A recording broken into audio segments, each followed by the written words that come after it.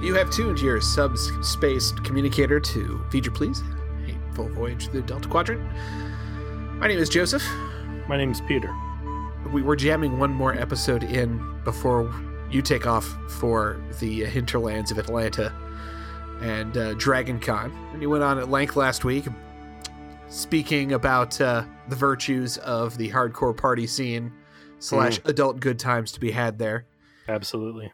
Have you identified any Voyager-related content that you will be able to consume while you're there? Yeah, man, it's kind of a lame showing. Like, there was a lot of really good stuff lined up last year, I thought. And I think their guest list overall is not as great for my purposes. They've got some bigger names. They got Shatner's going to be there, and I think George. But, man, I don't know if I want to sit in those big rooms. I'll probably go hit up Garrett Wang's thing and hit him with some of the deeper questions that we've knocked around here. I really want to get his take on some of the writer room stuff, and specifically I want to ask him about like if the cast kind of was aware when the show became aware of its own history and started becoming self-referential. Did it improve in the way that we have sensed it improving? Yeah. Is that confirmation bias, or is that actually something that happened? Voyager specific, like I said, Garrett Wang's going to be there, and actually the People versus Star Trek Voyager is going to be doing a live podcast, and depending on what I got on my schedule at that point, I might swing by just to check it out and see how a live podcast looks. You and I have done live podcasts in another life, in another hobby. Very true. Yes, in another life we did them in front of audiences. I think we did maybe 4 of those. And yeah, it could be a little tough. You got a room. Like if the room's rolling with you, it's one thing. If there's kind of wallpaper, it gets harder. But I'm glad you mentioned that the People versus Star Trek Voyager was doing a live show, because I saw that too, and I was going to point you in their direction.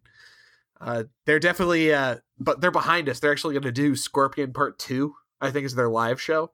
Really? Yeah. So I've gotten into the habit of listening to them a bit, because now their ideas won't taint our takes, because they're half dozen episodes behind us in terms of pacing. And I don't agree with everything they got to say, but I will say they're probably the second best Voyager podcast out there. They got that going for them. You know, keep working on it. They might get there someday. You know, I'll tell you what, man. As a peace offering, why don't I go to their live cast? I'll print off some sort of web award so I can officially present them with the second best Voyager podcast on the internet. Award. Yeah, second best. Their audience size probably is an order of magnitude larger than ours, but you know, that's just, you know what though? We like to keep it underground here. I want to see what interactive choose your own adventures their audience base has created. That's true. We got that going for us. We have the only... Show me their spicy meme lord. They don't got what we got going community-wise. We might have a smaller number, but we have the deeper cuts. And I think I like it that way. I love it that way. So what did we watch this week, Peter? We watched Season 4, Episode 7, Scientific Method. All right. Okay. Listen, I know that the last few weeks I have tried to be a bit of an apologist for Star Trek Voyager, and perhaps I went a little bit native, and you've been the doubter. I'm really hoping we can agree that this episode was good, because I enjoyed it. No caveats. I liked it. Ooh, that's big fat negative, Joe. Damn it! Sorry. Really? I was going to ask you the same question. Really? Really? Yeah, that wasn't too much 7 to 9. It was the right amount. It was funny. It had some some amusing beats in it. Interesting space conundrum. A little weak in how they rolled it out there at the end, but I still think the idea was strong behind it. Some of the dialogue was top notch, particularly from Tuvok. We have the episode of Star Trek that allowed me to personally identify with the Star Trek character the most. I loved it. Harry Kim. I've always seen you as a Harry Kim. That's true. I do have weird sex fetishes and remember the womb. But so you didn't like it, huh? I wouldn't say it was bad, but I'm not going to put it as a good. I will say it does have an excellent open. We start off with B'Elanna trudging through some Jeffries tubes. And it got me to thinking, like, what exactly is... Where is the right place for the chief engineer to be? Like, thinking that the most important engineer, the one who's your bridge liaison, is mucking around in Jeffries tubes, like, doesn't really seem like right management protocol. But I guess if nothing else, that's what B'Elanna's tried to, they've tried to do with the B'Elanna character, is that she's not a traditional Starfleet officer, and she does like to get her hands dirty. But there she is in the Jeffries tube, and she pops open the door, and she's surprised to see Seven of Nine sitting there in a third different outfit. And we get a little bit of dialogue, and we quickly find out that the reason why B'Elanna is there is to try and troubleshoot a problem that Seven of Nine has basically intentionally created, as she has started redistributing power in the ship in anticipation of the the astrometrics lab. And I figured this was a conversation that you, as a boss, could appreciate. One of your subordinates mucking around and causing problems because they didn't fucking ask you to do something, didn't communicate with you. Like, this is some fucking real world shit right here. Like, you think you're helping? You're not fucking helping, John. Yeah. He's like, you're not fucking helping. You're actually hurting. I'm trying to get some shit done around here, and now I found out you're the one that's making it not work. Voyager's done this a few times now, where they start laying down a breadcrumb trail of conversation where I start getting, like, mad.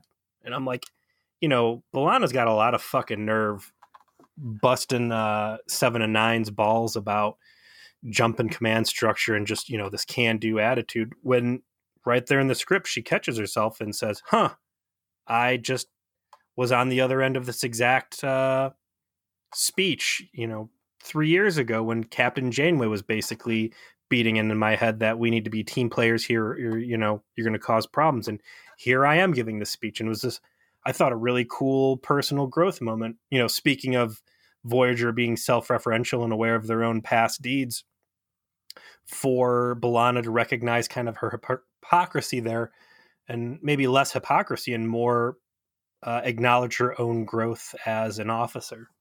And that moment of reflection also kind of gave 7 of 9 an opening to,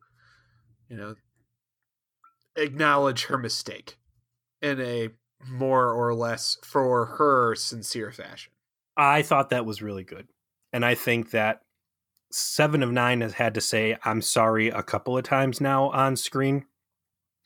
The last one that comes to mind was her fudging some calibration with Harry, and Harry called her out on it, and she's like, I guess that was just my human side. But her getting caught doing something bad, and I think growing through the experience instead of just being needlessly antagonistic or stubborn. My favorite part of the open, though, is Thomas Eugene Paris. Have you ever cut out of work early? Just a little early. Maybe swung by, got some flowers for the lady, made up an excuse so that you could have a romantic interlude, perhaps in the late afternoon. In her place of business? Maybe not in her place of business. Just skating out of your duties just a little bit, taking advantage perhaps of some of the work copier to get something done. Maybe grab a few office supplies on the way out. Tom Paris skips out on his shift early by making up an excuse, and then uses a fucking site-to-site transporter while also replicating flowers for B'Elanna. That is just some abuse of your work privileges that I can understand. Like, this is the Tom Paris I really appreciate. Of like, I care, but I don't care enough to not use the fact that I have 24th century super science at my disposal to make my hookup with my lady friend go that much more smoothly. So you're saying your bonding point with Tom Paris is time theft? Yes. I guess the inner boss in you does not appreciate this, but No, not at all. And I'm glad you brought up this. Yeah, he really does have a laundry list of bad things he does there. I mean, the replicator rations are his to spend as he sees fit, but yeah, the site-to-site transport, which he uses a site-to-site transport to beam himself into the Jeffries tube above B'Elanna with his arm hanging over the side. Like, how do you even program that into the computer? That seems like you're really trying to create a situation where a foot or a hand ends up in the bulkhead. Well, I'm sure there's protocols for that sort of thing to make sure the computer doesn't let you do that. Did he lay down prior to transport so he was in the right position? Whatever. It's rearranging your damn molecules. It can put you however it wants to put you. Well, listen, they got to have their phaser away team fight party stance ready before they beam down. And I want to say, he's using the transporter for a flirty little fling. Meanwhile, later in the episode, when Neelix is on the floor dying, no mention of an emergency site-to-site transport for old Neelix. No, he's Space Cats. Well, they're not too good for just the hallway. Fuck the transporter, but yeah, I'll throw him over my shoulder and get him there. It's fine. It's perfectly fine. Everything's fine here. He gets in, and we get dragged into yet more boring Tom and B'Elanna bullshit. And they treat us to one of the most stale, shallow on-screen kisses I think we've ever seen in Star Trek. It looks like 2 3-year-olds trying to kiss each other with these little pecks on the lip. But luckily, before we're forced to sit there and watch their awkward kiss, they turn into like X-rays, and we see their ribs and their stomachs and their muscle. And this is the new trope of the show now. It used to be soup, and then it was people getting locked in jail, and now it's aliens observing Tom and B'Elanna's mating rituals. You'll remember the last time we saw this was dinosaur people. There's a stupid line of dialogue of, I just felt like I was being watched, because, of course, they're being watched, and they have to make sure that every viewer fucking knows that they're being watched, even though they just essentially showed you that through the alien scan. 100% agree, of course. As always, everything having to do with Tom and B'Elanna's romance is stupid and has none of the prerequisite chemistry or passion to make it worth watching. I think the biggest effort on both of their ends is to make this relationship as public as fucking possible. I think our first interaction with this was it Day of Honor? No, it was after Day of Honor. Yeah, well, there was 2 instances where they clearly word was going to get out. But there was the one when Day of Honor, when they got back to the ship and they said right in front of the doctor, "Hey, let's go fuck." Right at the end of the episode. That's literally what they ended on. And then the second was, I think, the last episode where they were Tuvok was getting promoted. And Revulsion, Revulsion, they were making out in the fucking the hallway, right in front of the mess hall. Like, so every right where all their coworkers are, and then the doctor came in on seeing them making out there again too. There's one way in that room and one way out of that room, and they are standing there at that bottleneck. And every sexual or flirty or any interaction that they have, pretty much up until the very end of this episode, happens in public. Like, they are hardcore voyeurs, and they actually put a pretty interesting reason as to why that might be so intense there. But these are 2 people who almost have to be going out of their way to be as public as possible with what is going on. Starting, like you said, their very first kiss was right in front of pretty much the whole fucking crew. What's the right way to put this? I don't know about your experience with this, but in my work life experience, it doesn't take much for people in an office to start gossiping on if person A and person B are hooking up. Okay? That's just my life experience. That it doesn't take much suspicion at all for other people to speculate on that. And this is kind of human nature. People like to fucking do that. They like to talk and speculate and ooh and ah and whatever about it. And that's with no evidence. I don't think 24th century people are so enlightened that they are not A, going to have that impulse, and B, when you start physically showing, affection for each other in public, that's going to be a big fucking hint for people, and word's going to spread super fast. And oh yeah, you made out in front of the doctor. I'm sure he's never going to mention that to anybody. Like, the fact that they go on go through halfway through this episode trying to act like no one fucking knows they're doing this is absurd.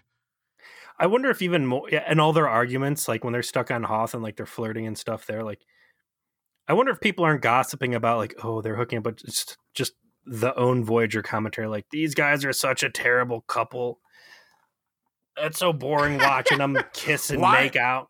How many times is Tom going to accuse her of putting up walls? Ugh, this is terrible. I wish they'd break up already. So that's stupid. We find a legit humorous scene, I thought, of Janeway laying face down on a massage table in her quarters, and the EMH is doing like a deep tissue sweetest massage on her and really giving her a hard time about what bad care she's been taking of herself, which has been kind of an ongoing theme, right? That she's a workaholic that, pushes herself to her own detriment. It makes sense that being a captain of a starship would not leave much time for self-care, and the overall idea of perhaps conveying that thought, I don't object to at all. Mm-hmm. You're out there dealing with space horrors every day. You don't have time for, a healthy breakfast and a workout.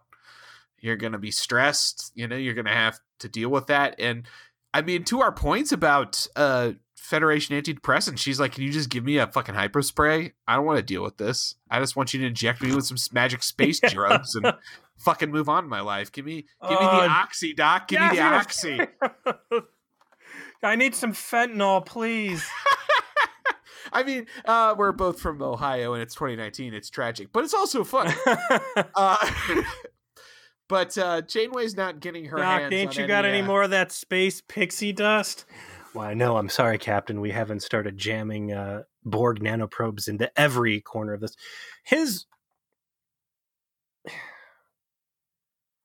TNG is a real funny thing in the first season, especially, right? Where Gene Roddenberry tries to lay out his vision of what is life in the 24th century. And there's a lot of stuff they do that we just want to ignore and say, well, we don't talk about that. But you can't. It was a whole season. It is the DNA for all of this, right? And there's a whole episode. It's season 1, episode 9, The Battle. And that's the one where Damon Mock or whatever hides that Ferengi thought device in Picard's shit, and then he pulls the Stargazer, Picard's old command, out. And Picard starts getting plagued by these mystical, crazy, strange illnesses that Beverly diagnoses as a headache, which they have all but eradicated. Like, they make this whole big production in this episode about no one has had a headache for 60 years and how crazy it is that you have one of these because it's a side effect of this Ferengi thought device. And that's one of those things, that those notions that have gotten left by the wayside, that there's not this stress, there's not this fatigue element that humans still have to endure in this enlightened future.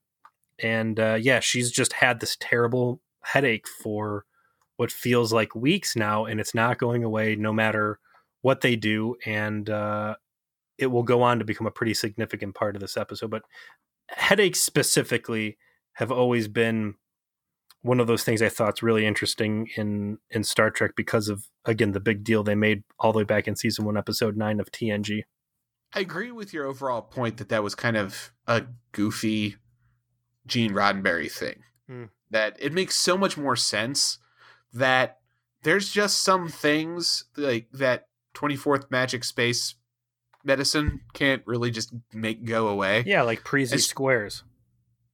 Like Prezi squares injuries, murdering children, and also that, you know, you could stress yourself out and get headaches, and that's just part of life. I mean, not to go too deep IRL science, but the brain is, you know, a deeply complex organ that's very poorly understood by today's science, and who's to say 24th century science is going to be, you know, perfectly understanding of it. And this feels way more right to me than the whole Beverly Crusher, I can't believe you have a headache thing, is that, yeah, we can in fact alleviate these symptoms, but, you know, you got to fucking eat right and exercise and treat yourself correctly if you want to avoid the little discomforts of life that come with not doing these things. But I thought that scene overall was very cute, and that's not a praise I'm willing to lay on Voyager often. Like, I think a lot of these scenes usually come off as stupid and piss me off, but the little interplay there between the Doctor and the Captain was really good. And ultimately, Chakotay calls her up to the bridge because they've got some binary stars that are super dangerous and gravity event horizon hell well, but they're going to get some really keen readings on it, so they're going to chill out there and grab them. Janeway's too fatigued, and she goes, all right, Chakotay, you're in charge of this. I gotta go. This headache's causing me problems. And then we cut back over, I think, to Tom and B'Elanna, who Tom shows up looking for some more action on the clock. And B'Elanna's like, yeah, I've got those readings you need, but they're upstairs in my upstairs workstation. So let's go up there and start making out all over this console. And that console up there, that is where the Hellmouth formed. Yes. Remember? Yes. That is the Hellmouth that crewman Jonas was dumped into by Snarf. It's a murder weapon. Here they are, rolling around on this console, and they even have the sound effects in there of like beep beep boop beep beep boop boop, right? Of that shit's getting activated on there. It's like, holy shit, you are right next to your giant explosive antimatter device that fuels your whole ship. You're pressing buttons on a console right next to it. You're dry humping her up against the and right behind you is where a fucking Hellmouth showed up like a year and a half ago and ate somebody. What the fuck are you doing? You roll around and then you press the wrong buttons. You might eject the core, you know, open up another goddamn Hellmouth. Like, you guys are endangering the lives of the ship so that you can jack, you know, B'Elanna up on there and get her leg above your fucking shoulder. Just go for it. Like, are you fucking crazy? Not just the Hellmouth, but now that I've gotten a good view of what that is, right there to the left is the quote-unquote armory. So you've got rifles and grenades. The pipes! Knives! Holy shit! Starfleet knives. Like, there's a lot of history in this little warp core loft. For that to be her little personal office, like, I'm pretty sure that part of the ship has to be haunted. And that's also like the bridge that dude fell off of and broke his back. Seriously, this is a deadly part of the ship. This is not where you want to be, you know, getting frisky. Or maybe you do. I mean, again, they're terrible voyeurs. Maybe they're like, hey, you know, we've made out in front of the whole crew. Let's go make out in front of Jonas's ghost.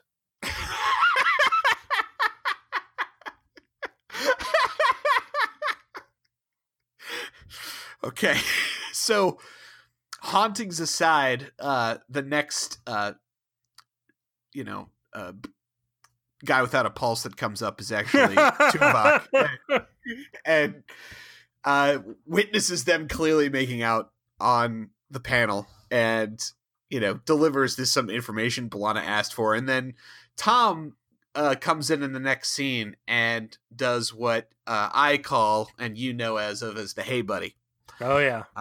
Tom tries to hey buddy Tuvok. I'm like, you didn't see us make out, right? You're not going to mention that, right? Like, you don't have to say anything about it. And he's very much a Vulcan about it. But I got to say, though, that Tuvok in this episode, I don't know who wrote his dialogue, but he's in a punchy mood. Maybe that's like what they did to him as they like increased his sarcasm gland. Which is already pretty big to start off with. Right, but he's just like shutting down his inquiries, and then he like makes the straight up ask of, hey, please don't mention it. And he just kind of turns to Tom and says, you're not asking me to falsify something, are you? Like, straight up, just like, you realize that you shouldn't actually be asking me to not mention that I saw that. Like it's the first hint of what is to come, which is, I will say, Tuvok visiting the burn unit. Yeah. When's the last time we really had a Tuvok centric episode? It's been a while, hasn't it? Rise? Yeah, that was a long fucking time ago. Rise? Tuvok has grabbed a lot of ire from us. We've also criticized Tuvok hard on being a character that just isn't good to write for. That, what is the right way to use Tuvok versus all of the wrong ways. And I think really the Tuvok that we've seen over most of season 4 has actually been pretty good. All things considered, he hasn't really had any standout moments where I've been rolling my eyes or hating that he's there. I think that they've done a really good job finding the sass vein in him and following through on it consistently. And he's growing on me. I gotta say, maybe that's part of using him less. Yeah. Some of our least favorite episodes have been Tuvok-centric episodes because he is poorly used. He is not the character you want to introduce into a episode where, for example, he has to care for children or be the romantic partner to someone or be a space cop, space private eye. But he's good as a supporting character. And he's well used in this circumstance, in that role in this episode. And he's got maybe 3 key scenes, but they're all he punches up, the scenes really well with how he uses his screen time. So I appreciated it. Did you notice how very, in my opinion, obviously pregnant Roxann Dawson has become at this point? Yes. And as I mentioned to you, that they really start to shoot her in reshoots in particular for different episodes. You can see it because obviously those get done later. And then as the season has gone on, I think she was 3 months pregnant, when they started filming. So it's getting obvious, and she's going to start wearing the coat soon. Yeah. My wife's pretty pregnant right now. So, I'm very familiar with all the pains and woes there. I know about the swelling of the feet and discomfort and all that other stuff. And all I can do is sit there, really sympathize for Roxann Dawson, that not only is she pregnant through all of this, but has all of that crap on her face and has to sit on that chair every day and have all of that crap put on her face. And it seems miserable. So all the more power to her for being able to sell these scenes that she's in and deliver. There's definitely there's some episodes that take place later on in the season, obviously, as she gets more and more pregnant, where it's just, it reaches the point of damn, you are super pregnant and still doing this. Yeah. They come up with more and more creative ways to hide it. You're going to stand behind this console. Now you're going to stand behind this chair. Now you're going to stand behind this shuttlecraft. At one point, you know what? I'm not going to even spoil it. You'll have to see it to believe it. After this is when they go to the officers meeting, and they're arguing in the turbo lift about if they're going to try and keep their relationship private, which is stupid because it already isn't. But it does result in possibly the most stern, hammer thrown down moment from Janeway ever, and she's dealt with multiple people having committed mutiny. She dresses down Tom and B'Elanna after the meeting for essentially acting like horny teenagers and making out. Am I to understand that you were dry humping on the warp core eject button where crewman Jonas was murdered by that cat, and where we keep all of the rifles to fight off flying germs? Is this what I am to understand from my 2 senior staff members? I mean, it's her most no-nonsense Captain Jellicoe moment that she has ever had on the show. Yeah. Yeah, thank you. And it's over Tom and B'Elanna making out in front of their coworkers. Not Tuvok having committed mutiny. Not B'Elanna having committed mutiny. Not Chakotay having committed mutiny. No, it's how dare you to want to bang on the clock. Not Tom having broken into Harry's quarters and hovered over him bragging about his sex toys while Harry's trying to sleep. Not Harry Kim needlessly murdering people on Sex Cougar Planet. I mean, it's a meme at this point of how forgiving that she is. Not Lon Suter for killing someone and then hiding them in the wall. But it's the stark nature of the fact that she never ever seems to have this side of her come out is made more apparent by having her do it now over something so petty, right? Right. And I think that they're trying to show you, oh, there's something wrong with her because she's acting this way. But to me, it's like, I think there's something wrong with her that she never acts this way. Shouldn't the captain have this mode? Let's talk about Picard for a second, can we? I love talking about Picard. Okay.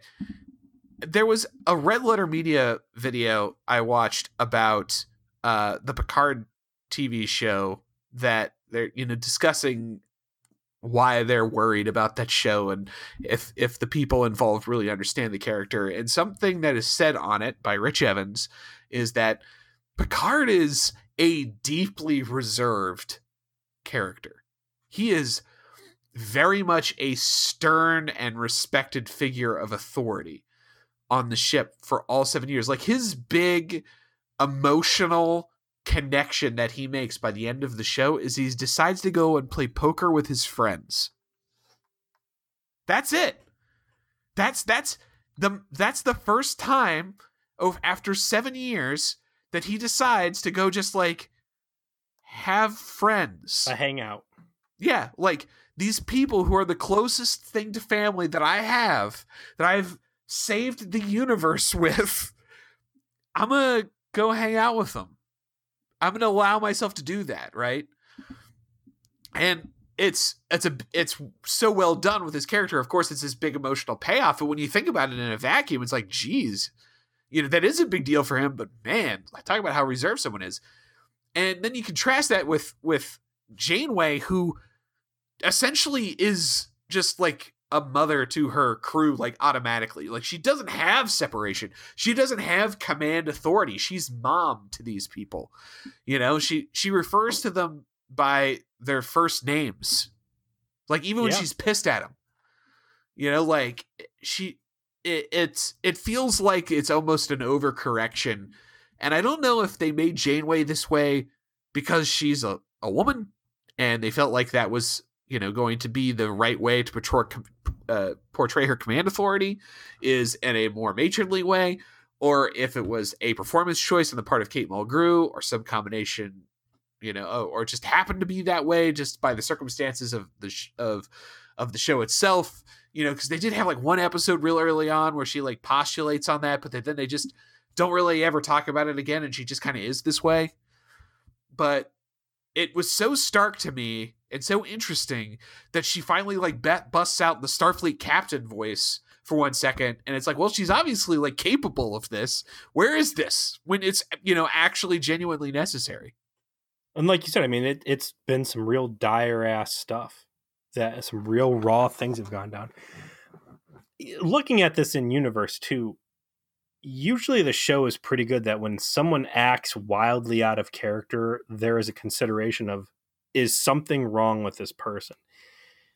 Chalking it up to fatigue over and over, I guess it's clever enough that, yeah, this could be easily explained that, she's just overexerted. But when you put it in perspective like that, Tom and B'Elanna should be you remember that time Chakotay stole a shuttle and endangered us with all that Kazon stuff, or when we stole all that stuff from the Skeevians? She wasn't even a quarter mad that time as she just was here. I agree. It's something I would have liked to see more of prior to this point and without alien influence over him. But they get their butts spanked and they run off.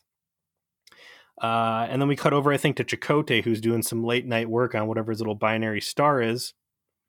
We find out that the ship can now make coffee, no big deal, in the replicators. So Right, no problem. Don't have to Congra- drink no space cat sludge. You're good.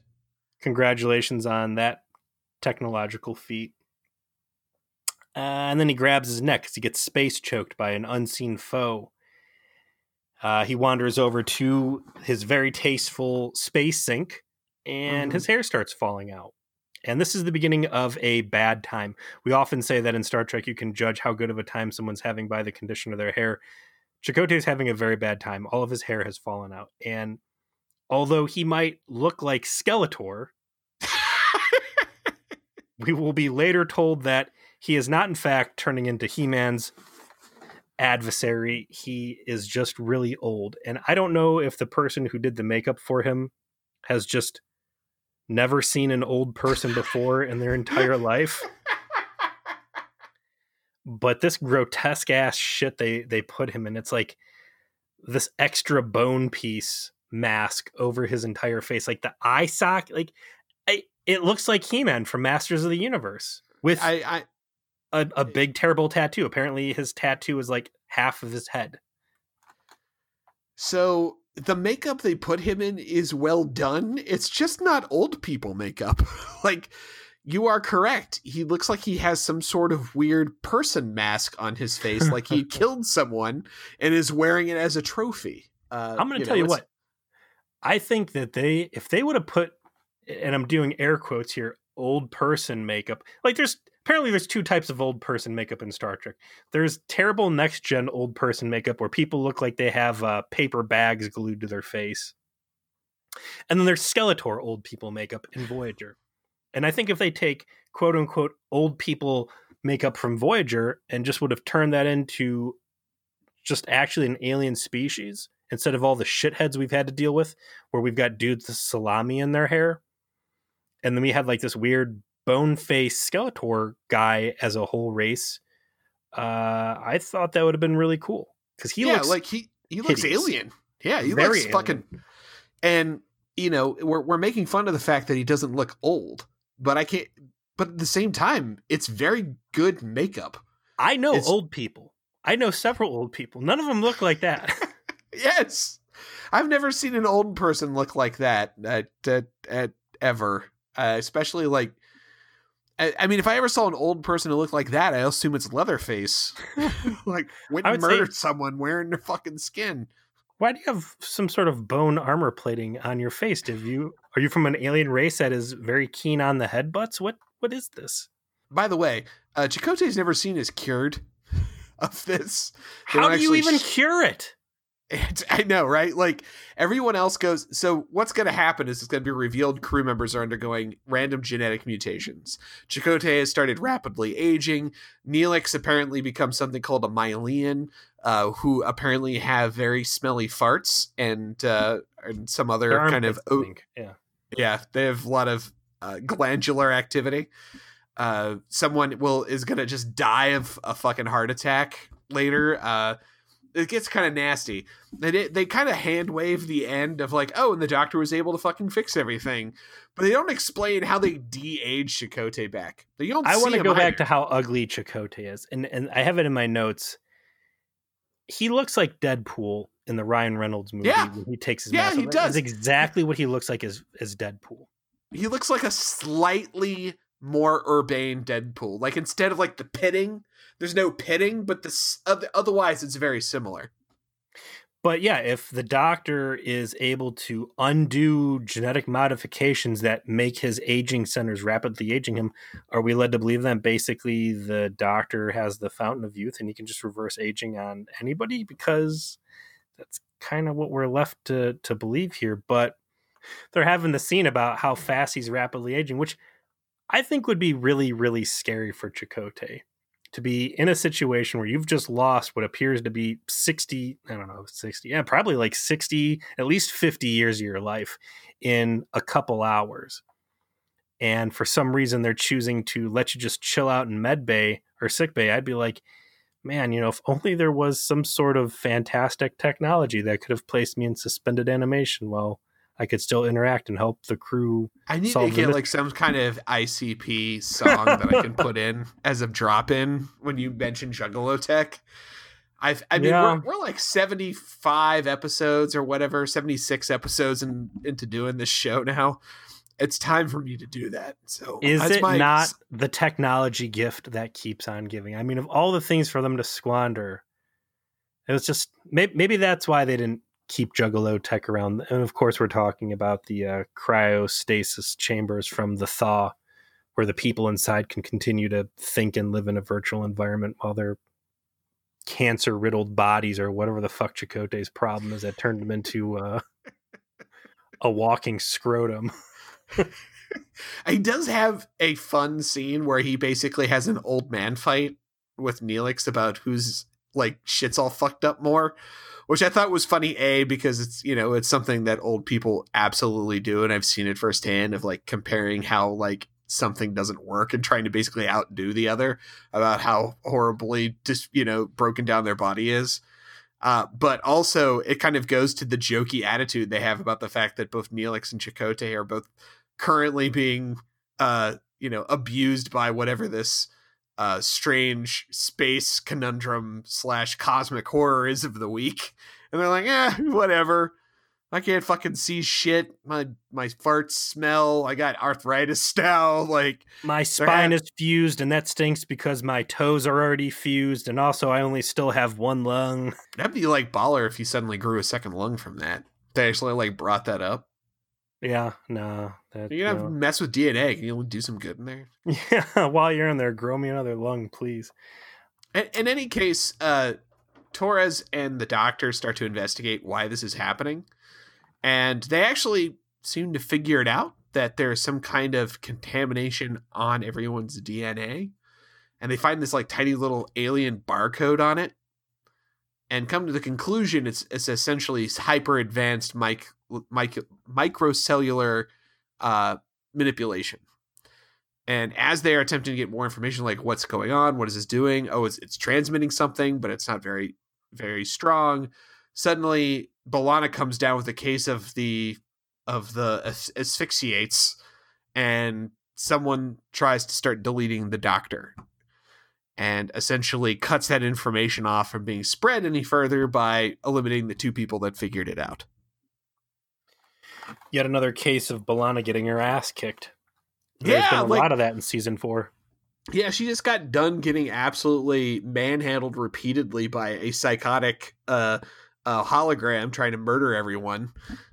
So that she just got done with that, and now she's being like choked out by having her like lungs collapse or whatever. She's got really bad luck. Yeah, she does, man. It's the Klingon. It's the Klingon target, man. It's like luck of the Irish. This is bad luck of the Klingon. And this is kind of when they bring 7 of 9 back into the story. And I felt like she was better used here, in that she definitely is a big part of them figuring out what's going on, but she doesn't dominate the story, which I think we were worried about when we started talking about this at the end of last week. Yeah. So here's what's going on. This is, if this seems like a boring episode to you, it's because it's a big retread. Next Generation, there was an episode called Schisms, where the crew was being operated on by a alien entity that was doing all sorts of naughty things, cutting off Riker's arm and reattaching it and putting torturous devices on people so they could observe from another dimension.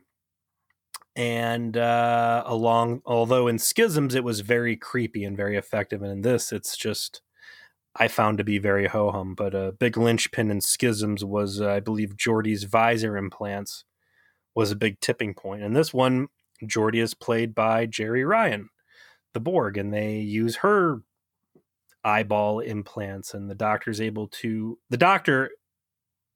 who is very clever and much better detective than Tuvok will ever be, gets keen to the fact that these coincidences are something more, and the fact that B'Elanna almost dies and he almost gets deleted simultaneously on Discovery, that there is a an alien force at play here. So he transfers himself off to the holodeck, and when he calls 7 and 9 over, they've got this little ruse where he's acting like he's I don't know, one of these holodeck characters, which I'm sure the real holodeck characters don't care for too much in the class warfare that we've talked about before between pleasure holograms and functional holograms. The fact that he sort of hijacks his way in there, I thought was clever, though. Like, it is once again another mark in the meme category that the Doctor seems to be more capable at everyone else's job than anyone else. But I guess you've mentioned before you'd expect AI to do that. But I think I think the idea of him basically blending into the background, like Homer style, going backwards into the hedge, by becoming one of these, background holograms. Like, hey, don't look at me. Don't look at me. Yo, hey, what's up? I thought that was cool. I thought it was clever. I liked him flipping up the little pedestal. And again, they're really trying to get their monies out of this Leonardo da Vinci set piece that they made for Scorpion. I like when he flips the table open and there's all the technology of the ship in there waiting, and he pulls out the little tech scanner doodad so he can adjust 7 of 9's ocular implant and give her the ability to start seeing whatever phase variant there is and start trying to track down these aliens.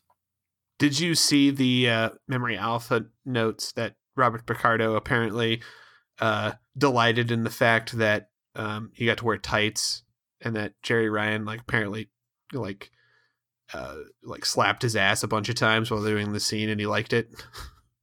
I've seen him talk in public at the last Dragon Con I went to, and I absolutely reading that stuff in a Wikipedia entry, I think really puts him in a much worse light than how it sounds when he talks about that stuff in press. No, he's just being like a delightful, roguish dude with that. Yeah. Like, it's I read it as I think isn't how it was intended, which is, he got sexually harassed and he liked it. That raised eyebrow, like, hey, that's how he means it, is sort of a fun way, because he knows he's a balding beyond middle-aged man. Like, this is like a fantasy for him that with Jerry Ryan teeth, slaps his ass.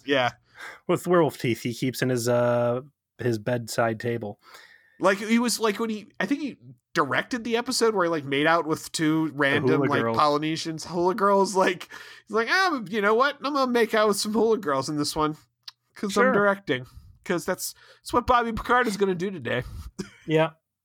This episode also calls a lot of attention to the fact that Tom's working these shifts in the med bay, and it just continues to beat me over the head that there's that many people on the crew and you don't have any other nursing candidates other than your fucking helmsman senior crew member. Like, what is going on here? And especially once they come under the impression that the doctors, for all intents and purposes, deleted. Like, how many times you got to find yourself in this situation before you start thinking, we really need to send someone to holodeck college to become a doctor? I got good news. They actually directly addressed this question this season. Really? Yeah.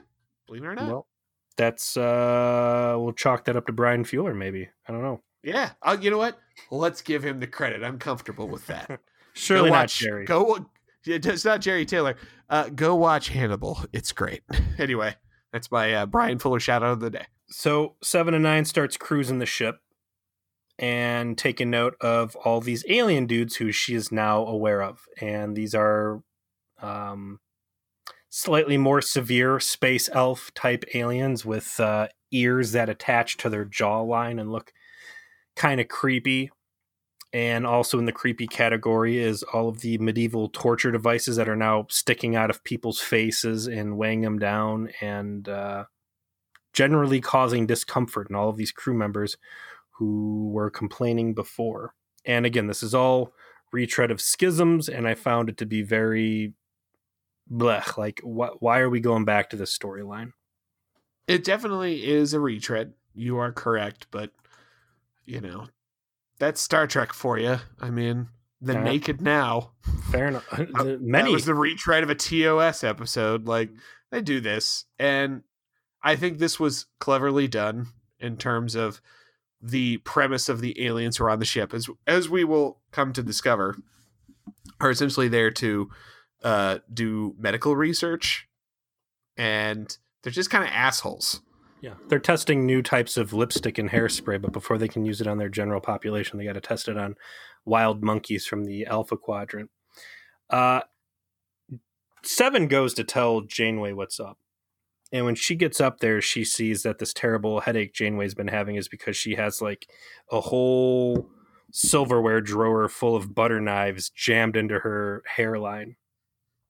And she's got like 3 dudes sitting there like tinging it with tuning forks and making her have a real shitty day. So Seven understands she can't tip Janeway off in that moment.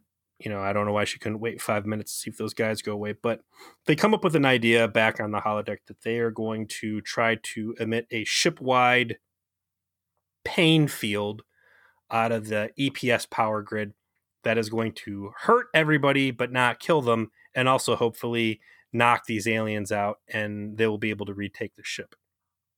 And now, without any sort of command oversight, they start trying to deploy this, and we get 7 of 9 down to main engineering monkeying around with the EPS power grid. And it reminds me again that you just have these visitors on the ship. Before, it used to be Kes and Neelix who had unfettered access to everywhere. And even though I firmly believe that Neelix was some sort of lulzy troll saboteur out to see with what exactly he could get away with, up to and including killing crew members in B'Elanna and Tom's Pleasure Palace. But I really think 7 of 9 is a different creature on account of the fact she used to be a fucking Borg and has already 3 times now tried to subvert the ship into a very Borg-related doom.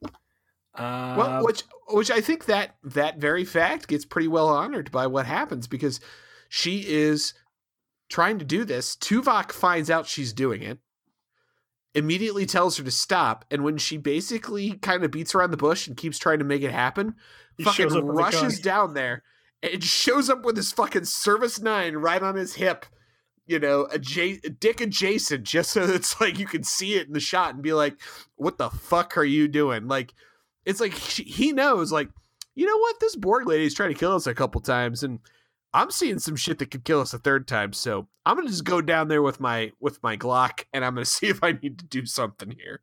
We know that Tuvok does not respect Janeway's command decisions. We have watched Tuvok commit open mutiny, and although Tuvok frequently speaks about his admiration for her and this and that, we know that Tuvok at the end of the day is going to do what he feels is necessary to protect the ship, without including actually doing his legitimate job most of the time. But hey, plot needs to happen, right? And yeah, I love it that everybody around Janeway sees 7 of 9 as this very potent threat that for whatever reason Janeway is willing to coddle. And yeah, he sees the some stuff he doesn't like.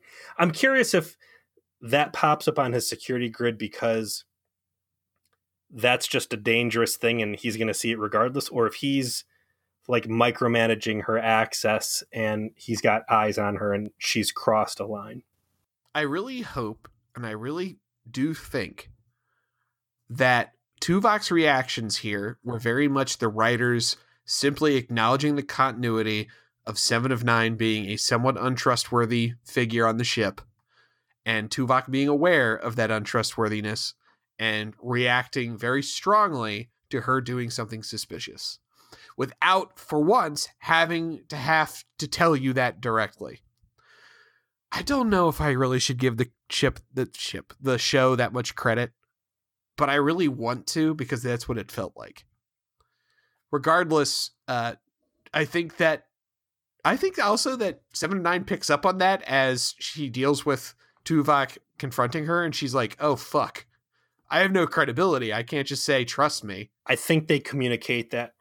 Let me start giving some credit to Jeri Ryan here, who you've praised several times for her acting.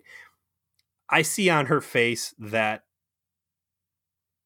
quick conclusion, like, fuck, this looks really bad, and I have shot myself in the foot 3 times now in this exact situation, and I can't just say, like you said, trust me, there is no reason for this to look any way different than it does. I was really expecting her to like just beat him up and rush through the process and blast those guys out with the EPS power surge.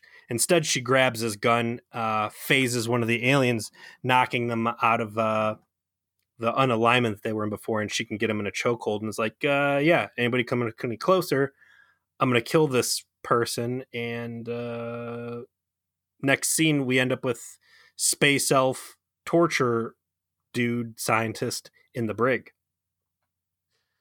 Did you notice that in the brig there was an extra as the security guard who was like a fucking mountain of a man? I did not, actually. Yeah, so I always am on the lookout for a smoldering catcher guy, right? Like, yeah, you're pretty good at spotting he's him. He's one of our show sort of like Sweetheart. touchstones. He's our show sweetheart, yeah. And so, we often see him in these kinds of situations as like a notable background figure in these keyed off scenes because he's really good at standing in the back and looking like, a generic Starfleet guy. Smoldering, yeah. Well, they don't use him in this scene. Instead, they have a guy who looks like he's the dude that Frankie No Shoes calls when you don't pay the fucking bookie. Like even his uniform doesn't seem to fit. He's like wearing just like the straight up and down like Starfleet smock because he's got like too much muscle to be contained. Like picked up on Howdy Doody Sweet Deadlift program. Yeah, like this is the security officer that would not have been overpowered by 2 Ferengi. This is the security officer that would have, put them in intensive care. So they got this guy staying in the back while Janeway, who is looking like she would like to murder this woman. I gotta say, Kate Mulgrew's like face acting in the scene of like desperate, like contained rage was pretty good. They unfortunately fell on their own ass and kicked themselves in the dick when it came time for her to like have a flash of anger. It's like this lame like shove she gives her. She into the is not good with physical interaction acting. Like no, violent. She isn't ever. That's where I really think the Janeway character falls apart. Like bad writing and stuff, I'll fault the script. I have never really faulted Kate Mulgrew for bad acting, but anytime she has to put now if we're talking about like other body parts, close talking, she's great at physical acting, close talking, but violence specifically, it is so awkward community theater, and it completely undermines whatever moment of insanity you're supposed to believe out of her. Yeah, it just, instead of making it the highlight of the scene, instead it's like, oh fuck, yeah. That's it. Yeah, lame. So the whole thing we go through is like we were just joking about. These guys are doing testing. They're not like the Vidians where, hey, our whole society is fucked up and we have fallen from grace and we are desperately trying to extend our lives because we're going to die of something terrible. These guys are just like, yeah, we want to live a little longer and be a little bit more comfortable. And we're doing it to you. You're going to be how we do these tests. And certainly you understand. And, here's this very typical, we're not that different, you and I, when you stop to think about it. And Janeway loses her shit there and says, knock it off. I'm not playing along with this. And the alien scientist says, well, here's my cards on the table. You're going to play our reindeer games. And in return, we are not going to needlessly kill too many of you. And when we are done, we will share the data that we have learned, and that's not going to be a bad deal. And Janeway's kind of like, you don't expect me to actually take that deal. This is terrible. I've got all the cards, and no, we're not doing this. And then Space Elf's like, well, either you play ball or we're going to pull the plug and just kill everybody because we've got these kill switches in place, and fuck you. Yeah, The result is that Janeway decides she's had enough and decides at that point to risk everything on essentially forcing these guys to leave. Well, there's one potent. We do actually have a legitimate crewman die, and yeah, it's basically the straw that breaks the camel's back. Is they're talking about this issue, what can they do to deal with it, and then a random crewman, I think played by Jerry Ryan's like stand-in or something. You've never seen. She was very blonde. In expanded universe lore, she's actually a Section 31 agent. No shit. Okay. Yeah. Thanks, Memory Alpha. But yeah, so someone falls over and dies. And it's not like, oh, she had something minor. Like, she is all fucked up. Every vein in her body has basically ruptured and her heart is exploding. And the reason I'm calling specific attention to this is that this is good acting out of Kate Mulgrew. The doctor sees the writing on the wall and is just like, oh yeah, she's dead. And Janeway loses it. And I think that this is the good side of her insanity. Because what comes after is dumb.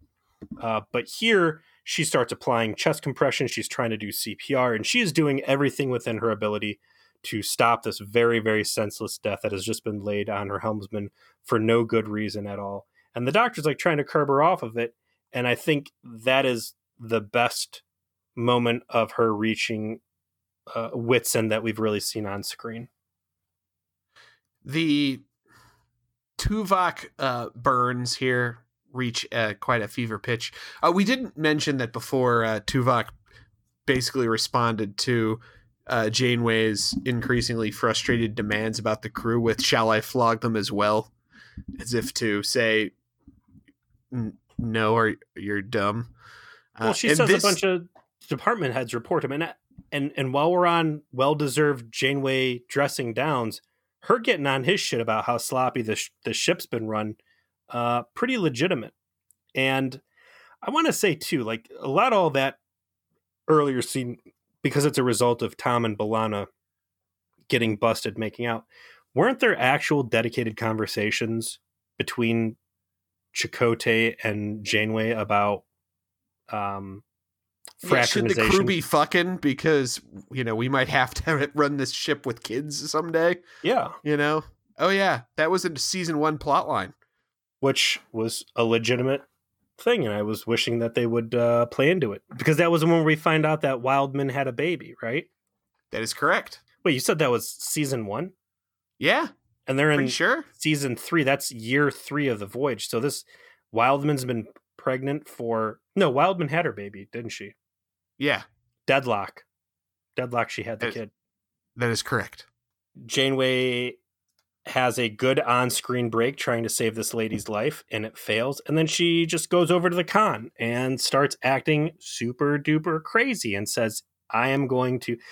Had she just simply said, all right, arm the self-destruct sequence, everybody would be like, that's the Janeway we all know and love. But she's like, nah, we're going to go back to the super dangerous Event Horizon star Hellwell, and we're going to fly right into the danger zone. So her plan is to just fly through the middle of a binary star system and use the gravitational forces to force the aliens to just leave. And it's a stupid ass idea because, if these guys are so advanced that they can phase out of your reality and essentially murder you at will through genetic manipulation, what makes you think like automatically that their spacefaring technology isn't going to be able to stand up to something that yours barely can? It's a dumb bet, but of course it pays off because it forces them to leave. I think one of the ships even gets destroyed. But the highlight of the scene is Tuvok basically saying, this is stupid. This is dumb. This is extremely reckless. We have a 1 in 20 chance of actually succeeding in this. Otherwise, we will all die. And of course, the ship gets through. There's no problems. There's not even a lick of damage, and the day is saved.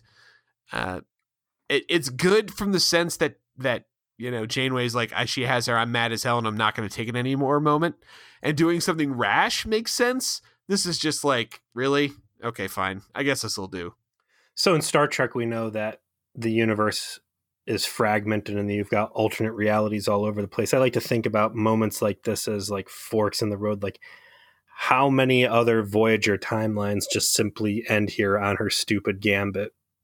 That is a 1 in 20. I guess that's your answer right there. Is 1 in 20 Voyagers would have made it out. The other 19 would have been destroyed. It's her playing space chicken, and it's her winning space chicken like she always does. And again, if we go back to Schisms, I thought Schisms had a pretty cool and a pretty creepy resolution. I think part of the problem with this episode is they flesh out the scientist invasive force. They make them a little too, I don't want to say bureaucratic, but just boring. They're just biopharmaceutical dudes trying to come up with new hairspray. They don't tell you anything. They just have it's just the one scene with Janeway there. You don't even get a name. Yeah, no, they don't name any of them. Of the species or of the person. It's just, yeah, we're Starfleet fucking Purdue Pharmaceutical or space Purdue Pharmaceutical testing stuff on you, trying to make, I don't know, better space insulin. That's all they are. It's interesting idea, bad execution. That's the fucking Voyager way. And as if that resolution of the plot is not bad enough, we get experimented on further in the form of more unwanted Tom and B'Elanna romance, where now they're on a date and they're eating salad and whatever, and people are coming up to the door, and it's just like, Jesus Christ, I don't care about any of this. And it's more of them coyly playing with each other like, well, gee, I guess we've just been under the influence of these aliens the whole time, and this has all been a sham, and none of this is real. But, they're getting closer and closer, ready to kiss, and it's just more of the schlocky dialogue that is a real turnoff and a bad note to end. Stevie said, ew, gross, when they started making out again, which I thought was funny. Like, just like, ew. There's kids watching. Yeah, like I like to think that Harry showed up because he's into weird sex shit. Watch. I want to watch. But whatever. It's the stupidest thing to end on because it's the stupidest part of the episode, I agree. But overall, I think I liked it. Like, it's a retread, but it's still, I think, a pretty good-ass episode of Star Trek in terms of funny, in terms of good makeup, good effects, good performances, like good effects. We just sat here talking about how Chakotay looks like Skeletor meets a scrotum. But it looks good. Like, he doesn't look like an old man, but it looks good. Okay? Like, they missed the mark on old man, but they definitely got there on looking fucked up. On scrotum, yes. Very wrinkly. But I thought, like, the whole thing was well done, and retread or not, I think the thing I liked the most was it had the right amount of character development and continuity, particularly in Tuvok and Seven of Nine and their interactions down when she's basically tampering with the ship, and that they focused in on like the Doctor and Seven, but not in a way that felt like it dominated the episode. Like, everyone kind of had a moment and it worked. Joe, this is a boring episode, and I think it's an episode that doesn't matter, and nobody is going to remember it because the next episode is what we're waiting on, and that's going to be Season 4, Episode 8, Year of Hell, Part 1. And we've got the whole bridge crew. No, I think this is probably what that new astrometrics lab looks like, the bridge, but it's not. And everybody's there, and they're all looking very proud at something. Voyager comes across a Krenim time ship that is wiping whole species from existence by changing the existing timeline. Time travel is something that we have pooped on very hard. Time travel is something that Voyager, especially Season 1, went out of its way to beat us over the head with. We've had interactions in Future's End with Captain Caveman and all of the bad time travel, and I think it's all been leading to this. We've hinted at it before with Kess's good time travel episode. We know what the Krenim are. We know that they deal with very dangerous weapons. I remember vague scraps of this, and I know that we've got Red from RoboCop coming up. So no, not Red from RoboCop. It's Clarence Boddicker from RoboCop. Okay, Clarence Boddicker. Bitches Can you fly, leave. Bobby? Yeah, Kirkwood Smith, man. He was in Star Trek 6 as the Federation president. I don't know if you remember that. Yeah, that was Kirkwood Smith. Yeah, listen to his voice. You'll be like, oh, shit. Wow, he just called everything to attention, then told all the bitches to leave. But he's fantastic in it. But it's commonly referred to as the Voyager movie. It's the best Voyager episodes. I think that you certainly could argue that it is exactly that. And for the listener, Peter and I are working out trying to do this one, in the way that we did Threshold, which is the last kind of like big landmark episode we did of the show. Let's see if we can do it in person. We'll see if we can work it out. But until then, folks, peace.